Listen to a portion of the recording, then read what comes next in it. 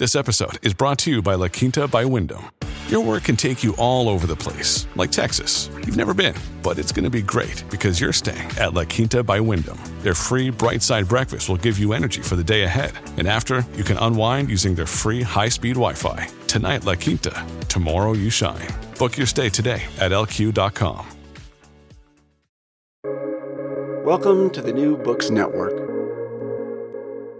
Has the liberal order been taken for granted? The post-war consensus and the impact of the Cold War may have helped establish a way of doing politics that in fact was on less secure foundations than it seemed. That's the view of Professor James E. Cronin of Boston College, who's written Fragile Victory, The Making and Unmaking of the Liberal Order. So welcome to you. Thank you. And let's just start with what you mean by liberal order. What does that phrase mean to you and for the purposes of your book? Well, there's a sort of minimal definition of a liberal order, which people sometimes talk about. And when they do that, they talk about it as a rules-based international order. Now, I want to go further because the liberal order, which emerged in the 1940s, was meant to be a rules-based international order. It was also embodied in institutions like the United Nations, the Bretton Woods agreements, the institutions that came from Bretton Woods. And that liberal order, as it emerged, had 2-3 other components. It was liberal in the sense that it was generally in favor of more open trade and a resumption of world trade. It wasn't completely open in that countries that were committed to protection only gradually had to approach a position of freer trade and currency exchange. But the tendency and the aims of the order were to open up the world economy. And the second issue, of course, is that to defend this liberal order, one needed various institutions, some of which it turned out were alliances and military force, which may or may not be by definition liberal because they're, they're means of compulsion. But the liberal order that emerged in the 1940s did clearly have a security component. And the third characteristic that I think is important to recognize from the beginning is that the liberal order of the 40s was meant to be democratic. It was meant to foster liberal democracy. Now, not every country that took part in it was a liberal democracy. There were many compromises, and the liberal democracies that existed in the world in the 1940s were not fully liberal or fully democratic. The most important contradiction or qualification about the lack of democracy within what we talk about as the democratic world or the West was, of course, empire, because components of that world, that West, included Britain and France and Belgium and the Netherlands, all of which in 1945 still had colonies. So that's a major, contradiction. The result of that contradiction, in a way, or the playing out of that contradiction, was that eventually decolonization happened pretty much everywhere. It took time, sometimes took blood and sweat and repression, but the world did move toward decolonization. The other major issue in terms of democracy was that in at least one major country, the United States, which was foundational to the liberal order, there was the problem of race and Jim Crow and the exclusion of African Americans from full participation in the liberal democracy that was the United States was a stain on it, a contradiction. But once again, it was something that was destined to change with struggle, change partial and slowly and with reversals, but implicit, I would suggest, in the creation of liberal order in the 1940s, and implicit too, or maybe explicit, in the Cold War rivalry, was a focus on race and racism in the United States that ultimately meant that the United States became more democratic and more equal and more just on matters of race over time. It's not perfect by any means. There are racial inequities and injustices that persist, but the trend was toward greater racial justice.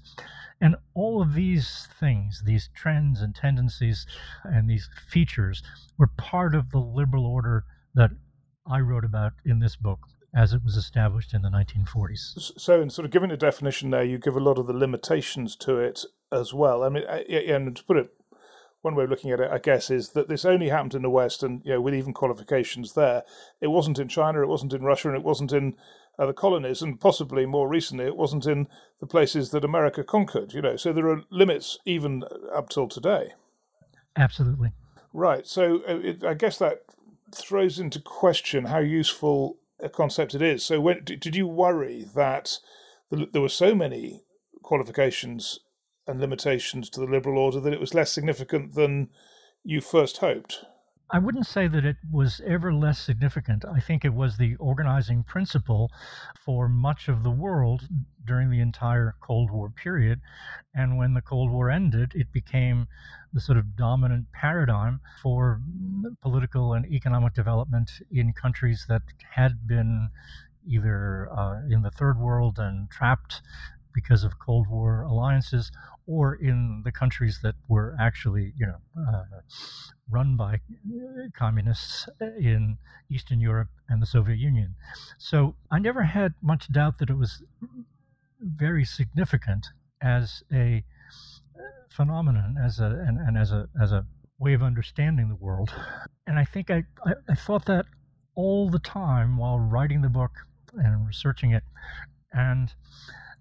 But at the same time, as you may have noticed in the introduction to the book, I do lay out these contradictions because, they're serious, and critiques of liberal order as it existed or as it pretended to be, as it hoped to be, were worth considering. As it happened, though, just as the book was written, edited, ready to go to press, Russia invaded Ukraine. And that led me and my editor to decide that something had to be added about Russia and Ukraine. And it's now at the beginning of the book as a note to readers, that 10-page little essay. But if you think about that phenomenon, that recent event, which is still playing out, it provides a pretty good sense of what's important about liberal order. I mean, the invasion of Ukraine is pretty much unprecedented, at least in terms of Europe and in terms of, the relations between the United States and the Soviet Union, then Russia.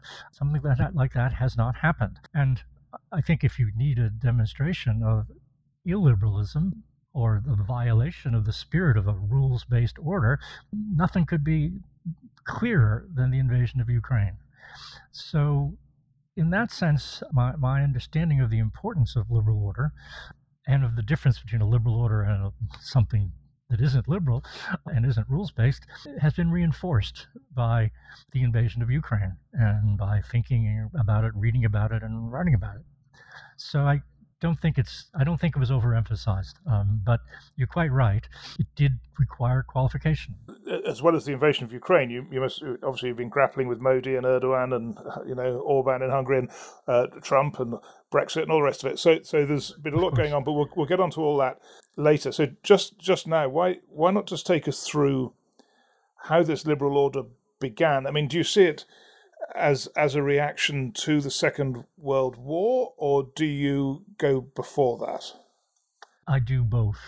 I start with the illiberal regimes and rival orders of the 1930s, because, in some ways it's the existence of those illiberal regimes and the global or regional orders that they tried to create and impose that led to the Second World War. And so looking at the illiberal regimes of the 1930s and the Second World War together constitute, I think, the founding moment and inspiration for the creation of a liberal order.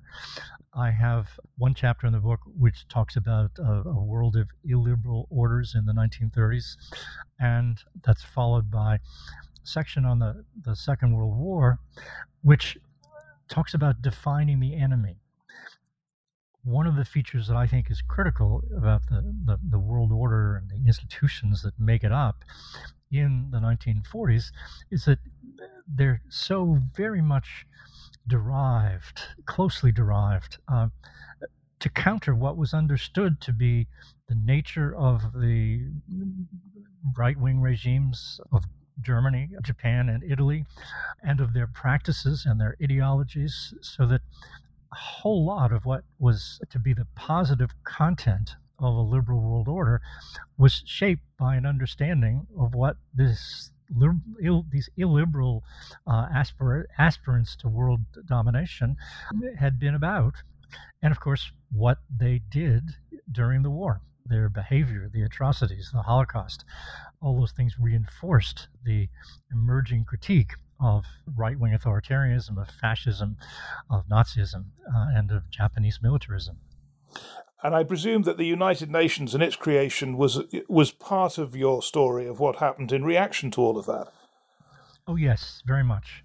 The history of the United Nations is, of course, very tricky because for so long, the Cold War rendered it pretty ineffective in lots and lots of ways. And really the growing split now between Western countries like the United States, Britain, and France, and China and Russia, on the other hand, not necessarily in alliance, but on the Security Council, has rendered the United Nations pretty irrelevant to recent events. But in the 1940s, the United Nations was seen as critical, and it was seen as the organization that would, represent the whole world and police the world and keep the peace. So yes, it was very, very critical. It was critical to Roosevelt's vision, FDR's vision of the post-war world. It was critical, I think, to visions of in Britain and France, and it was accepted, not enthusiastically, but accepted by the Soviet Union. Now then, there were a couple of things that happened after the Second World War, in the decades after the Second World War, which presumably helped the liberal order. One was economic growth and prosperity, and the other, ironically, maybe the Cold War. So take us through the economic growth. I mean, would it have been possible to have these developments that you describe in the liberal order without significant increases in wealth? Well, I think economic growth was central to creating stable political regimes in what we refer to as the West, or the West and Japan, in the liberal world order, in the liberal part of the Cold War order.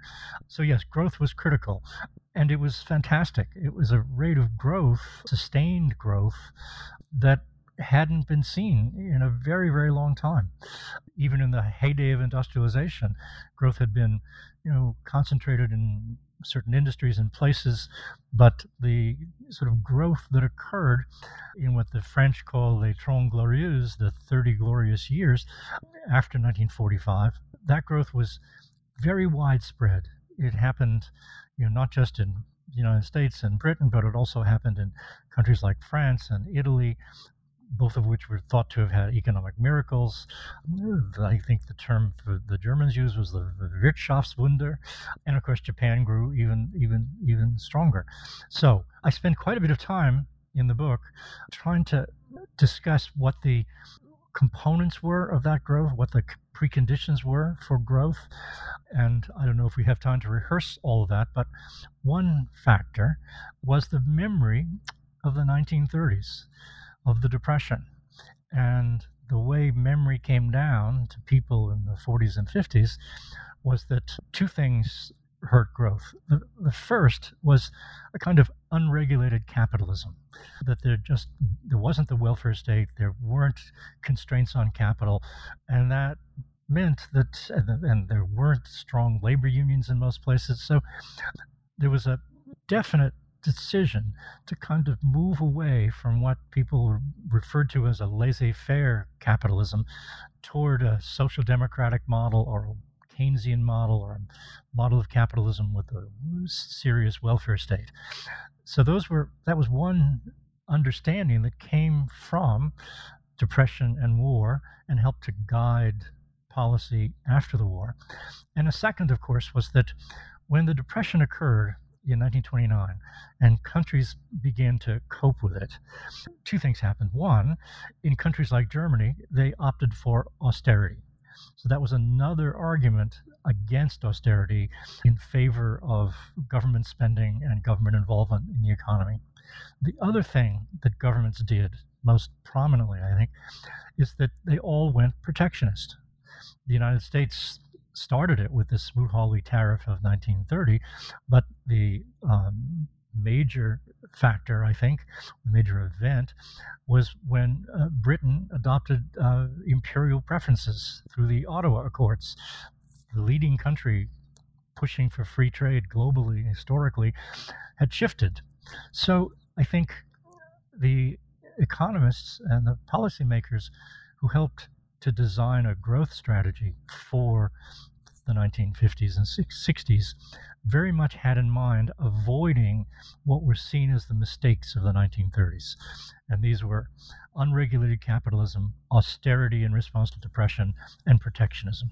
But what about the post-war period? I mean, surely the development of the European Union and, the developments in the US in terms of NAFTA and so on suggest that protectionism did become an important part of the liberal order, albeit maybe a part that limited it geographically. In terms of protectionism, the main thrust of liberal order was to minimize it. The Bretton Woods institutions and policies followed by the International Monetary Fund aimed to open up the world economy. But countries that were central, whether it was Britain or France, had inherited some protectionist policies from the interwar period and the war. So the institutions, the economic institutions that govern the world economy, they were consistently trying to break down protection, increase the exchange of currencies, and make the world economy more open. But it took a while to get there. A crucial moment was, currency convertibility that Britain was forced to accept in 1958, which they had resisted, of course, in 1947.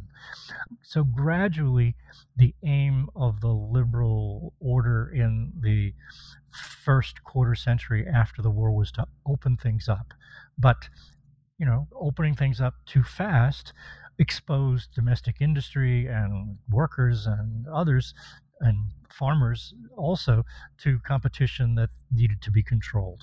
I think that's the context in which to also view the European Union. On the one hand, it was sort of considered, even criticized by some people in Britain as a capitalist club.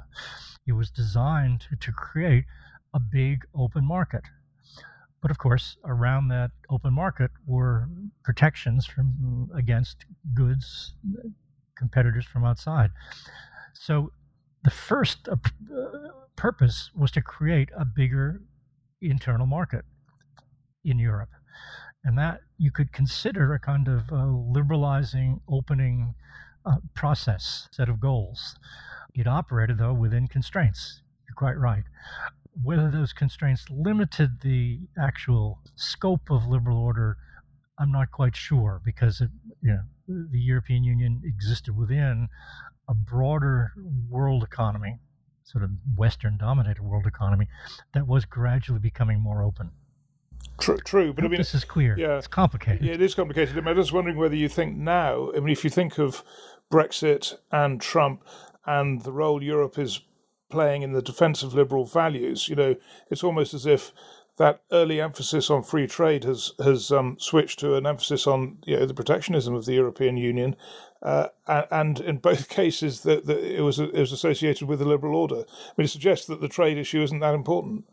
Well, if you look at the issues like the Uruguay round and trade and the creation of the World Trade Organization, the United States and Europe bargained very, very hard about those deals. But they came about, they compromised, they agreed. And the outcome was basically a more liberal, open, competitive world. So I think you're quite right in suggesting that, the absence of protection or the existence of free trade are not the sole determinants or the key measures of whether you've got a liberal world order, but they were part of the broader vision, and a more open world economy was assumed to be from the beginning of efforts to create a liberal world order, was seen to be something that favored peace. Now we know that countries that trade with each other don't always stay at peace, and that the equation of economic openness and peaceful intentions and practices don't always hold. But it was clearly understood that part of the reasons countries went to war in the 1930s was as part of quasi-empires, protectionist groupings in which countries wanted to preserve their own economies or grow their economies by dominating their respective regions. And that was something that the liberal order was meant to, if not wipe out originally, to curtail, to discourage. When you look at the development of Western Europe and the United States after the war, how important was it that they had the Soviet bloc to compare themselves against, to struggle against, to develop different ideas in relation to? I think it was critical. That's why, I don't know if you noticed it, but when I was at the beginning of the book qualifying the liberal order in the sense of saying it wasn't always so liberal, and mentioning that one of the things that made it less of a liberal world order was the fact that it didn't cover the world, that big parts of the world were not liberal or not democratic. But I say there that confining liberal order to the West and its Asian allies and Antipodean allies, by confining it, it made it possible for it to work, to take root, to take hold, to develop, the legal framework, the institutional framework that made it work, and that by being confined and not being something global at first may have made it more functional. Let's now work out why this era came to an end, or is ending, okay. Let's say. So, well, first of all, do you go that far? Do you think the liberal order, you say it's fragile in your title, do you think it's actually, fallen to bits? I think it's very much under attack. It's certainly challenged by recent developments. I wouldn't quite say it's over, partly because, there's a huge framework of international law that exists, and international institutions covering everything from health to energy. So the world is very integrated still, and the complex of institutions that engulf all countries in the world are real. At the same time, the willingness to abide by a rules-based order and to not invade your neighbor, that's very much under challenge. And that builds on a tradition or a move toward what some would call, it's reasonable to call, multipolarity, which has been more and more evident since about 2000.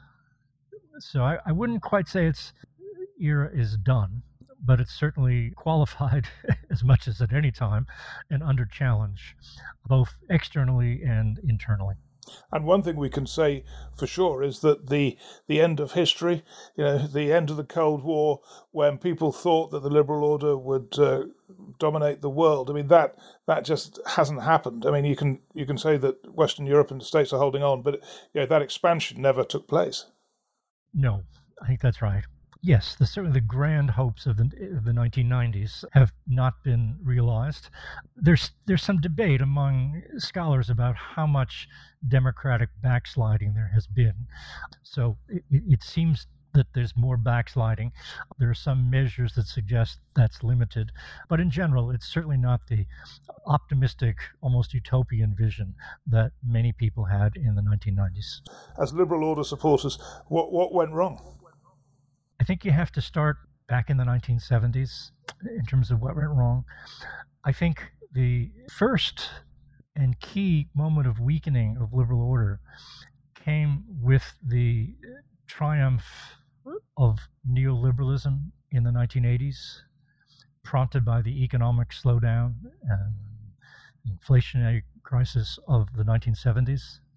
You and I have talked minutes ago about the importance of prosperity in making liberal order work, getting it to sustain itself, getting it to embed itself in, and allowing democracy to embed itself in a variety of countries in the 25 or so years after the Second World War. Well, a key part of that was an economic strategy that encouraged the welfare state, that had government involved, and that was part of an environment, economic context, which was very, very different than what had existed in the period before the Second World War. I don't know if you know this book by the French economist Piketty about capital in the 21st century. There's debate about the book. It's a brilliant book. But the key is he's put together really serious data on the distribution of wealth over time. And what he shows very, very clearly is that the period between about 1945 and 1980 was the time, in terms of the capitalist states, capitalist economies, when inequality was less, and a time when incomes and wealth were compressed around the mean, where disparities of wealth weren't so great. And he's interested mainly in inequality. But I would take that finding and say that it's also critical in terms of economic growth, in that the economy post-war had stronger unions, stronger welfare provisions, greater state involvement to provide compensation for inequalities, and state involvement in providing things like roads, healthcare, and so on. And that all those things also helped economic growth, because there was a more buoyant market for consumer goods. So some economists and political economists talk about the post-war economy and use the term Fordism to describe it. And the idea behind that is that there's a kind of circular loop, in that you have investment in assembly lines and mass production, which can produce goods at a cheaper rate, at a cheaper price, and at the same time you have a market in which more people can partake of those goods. And that market, the level of demand, the sort of structure of demand, has been shaped by this compression of income, so that more ordinary people can participate in this market. And so there's a series of very favorable feedback loops at work in the 1950s and 60s and into the 70s, and that helped to the economies to grow. Now, the turn to neoliberalism in the 1980s, pioneered, as we know, by Thatcher and Reagan and emulated to varying degrees elsewhere, that set in a different dynamic. It involved, sharp cuts in rates of taxation for the well-to-do. It involved cutting back, if possible, on government social expenditures. And it involved, whether it was central or accidental, it certainly involved a weakening of trade unions. All of these things together combined to push rates of inequality up from the 1980s until recently, until today. There's, little debates about different countries at different times and different moments, but the broad trend in the West has been an increase in economic inequality. And whether it's cause or effect, in this neoliberal era since 1980, growth has not been as robust as it was in the 3 decades after the war. So what that has meant is that the sense among ordinary people, in whether it's Britain, the United States, France, Italy, people don't feel as well off. They have more grievances. They have less of a sense of well-being. And that carried over to the 1990s when, with the end of the Cold War, there was an effort, some more or less spontaneous, but also, conscious, to spread capitalism, a liberal economic order, to areas that had not previously experienced it. And the problem with that version of liberal economic order that was spread in the 1990s is that the guiding forces, guiding ideas, really, between those people who were in charge of the world economy, the guiding ideas were neoliberal. So the kinds of capitalism that came to root in newly capitalized, new emerging economies was not the embedded liberalism and constrained capitalism of the 1950s and 60s, but a more unrestrained and ungenerous capitalism of the neoliberal era. So that has consequences both for the areas that are just beginning to transition to market economies, but it also has implications for for political stability at home, for the attachment of workers to unions and parties of the center left. It also allows more people to basically lose out or get left behind in economic terms as globalization spreads further, as Chinese goods enter the market and manufacturing gets shrunk in the developed countries. All these things meant that the liberal order, in its turn to neoliberalism, had less to offer to ordinary folks. That was an internal weakness in the liberal order that was there, increasingly from the 80s, but particularly visible with the massive spread of globalization in the 90s and 2000s, and is now one of the things that helps to fuel, right-wing populism, whether that's in Europe or America. I'm going to push back on that, because it seems to me, if you try and split out globalization and inequality and lack of growth, then if you go to places like Scandinavia, who have now got populist governments or populist parties doing well, they didn't have the harsh neoliberalism and really rapidly increasing inequality, as far as I know, as, let's say, the UK and the US. So it would maybe be the case that the Europe and the West, lack of economic prosperity in relation to Asia, and its lack of economic growth for globalization reasons would be more important than the neoliberalism you describe. Would that be fair? Well, I don't think they can completely be distinguished. Obviously, the proximate cause of the turn to the right in places like Sweden is immigration of non-white people.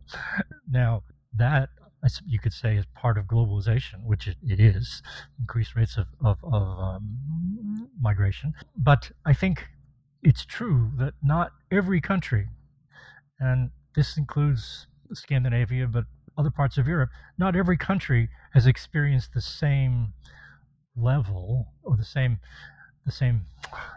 intense embrace of neoliberalism. But it's neoliberalism that has been embraced by the world economy in general, that is the leading powers, the leading economic powers, Britain, the United States, Germany, France, even to some extent Japan, that has sort of defined the character of growth since the 1980s and 90s. And that growth has been weaker. And I think the weakening of that growth is partly, as you suggest, due to the rise of other growth centers, which, is part of a consequence of the triumph of liberalism in expanding the world economy and opening it up. But it also means that the kind of policies that might sustain internal demand and the growth of better jobs in places like the United States and Britain, those things have been prevented by neoliberal beliefs. I guess what I'm asking in a way is, can you separate low growth rates and inequality? And I mean, obviously, I'm not arguing they're not connected, but can you say which one is the more important in this story you're telling of the fragility of the liberal order? Because it's quite tempting to say it's inequality, and we can all understand why that might have the impact of creating populist parties. But I just wonder whether actually the more important thing is this general lack of growth and lack of incomes going up. Well, I think, as you imply, they're quite connected. I think that greater income equality helped to sustain growth in the 1950s, 60s, and 70s, and lack of that means that that is more recent situation where there's more inequality means that there's less demand or capacity to consume on the part of domestic populations in Britain, the United States, other parts of Europe. So I think that inequality certainly reinforces tendencies toward slower growth. The lack of government investment in lots of things also discourages investment in other things.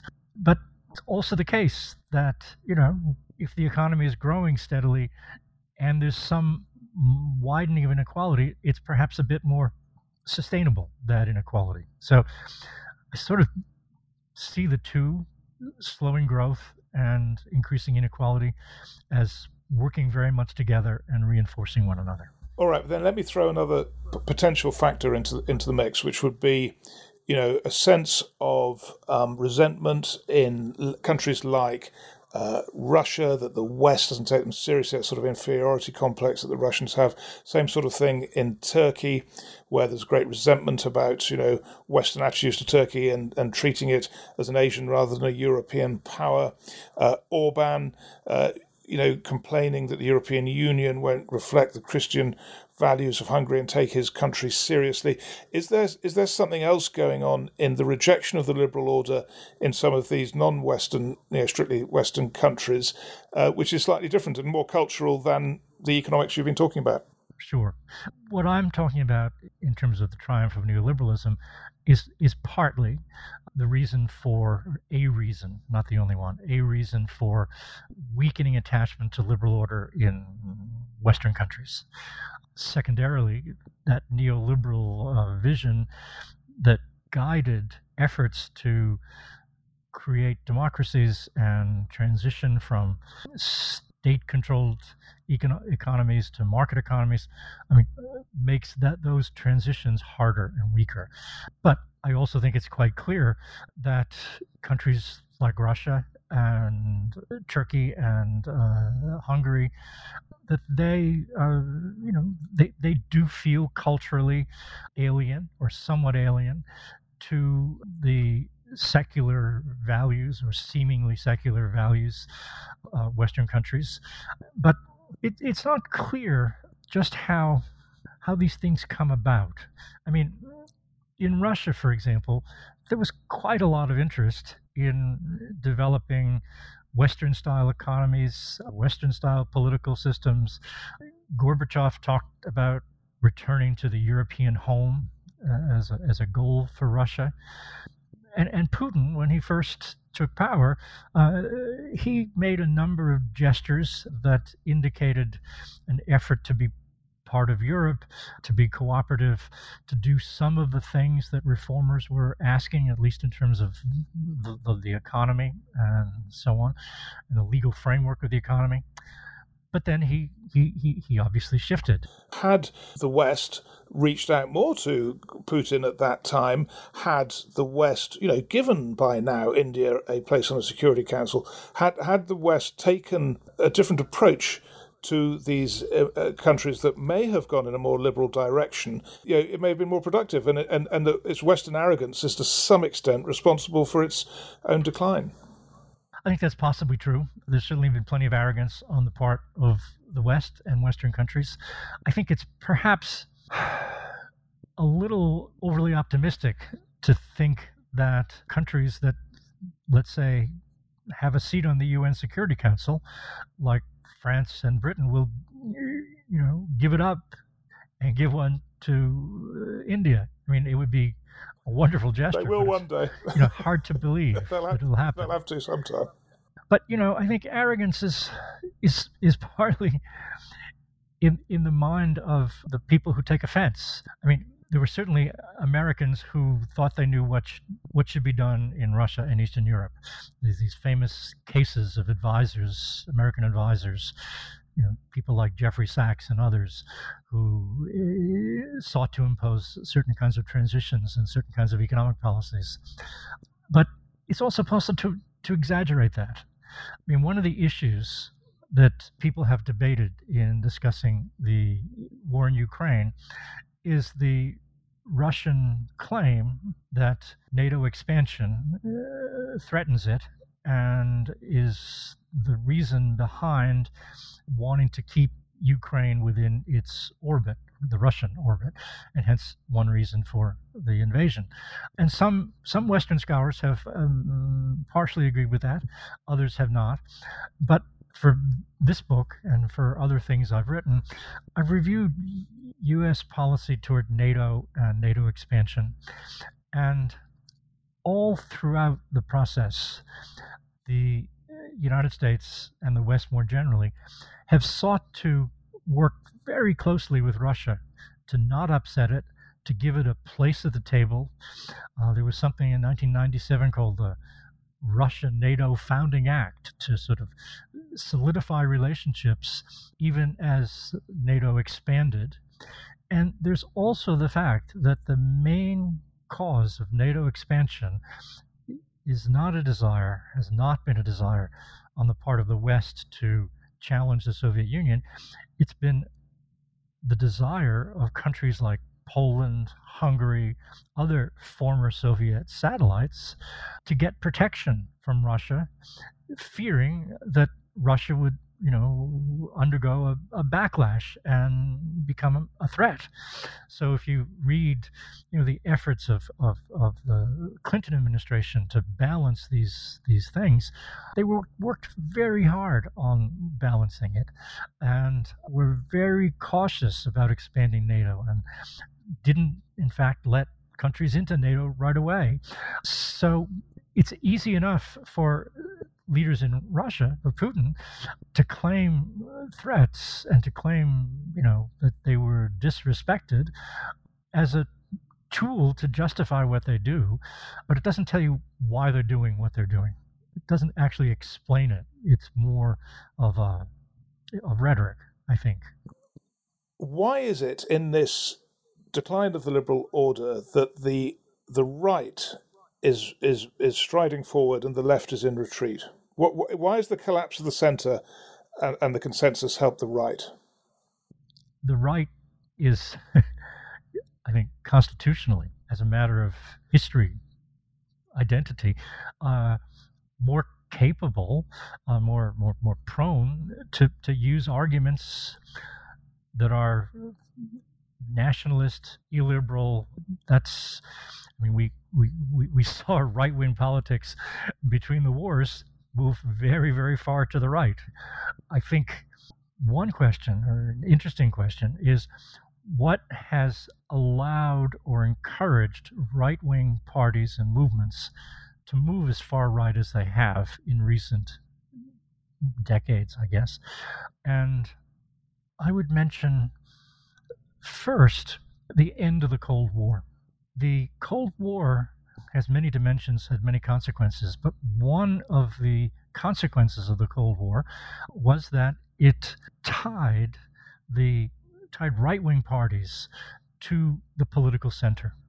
It was part of fighting the Cold War that America and Britain had to appear liberal, democratic, anti-racist, pro-worker. And having to appear that way meant that, in fact, they became more so. But in particular, right-wing types that were more nationalist, maybe in the case of Britain, more prone to defend empire longer.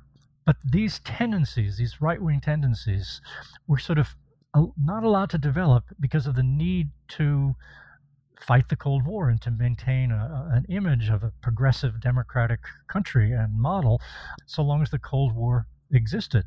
And almost as soon as the Cold War ended, you saw conservative parties in most countries moving further to the right.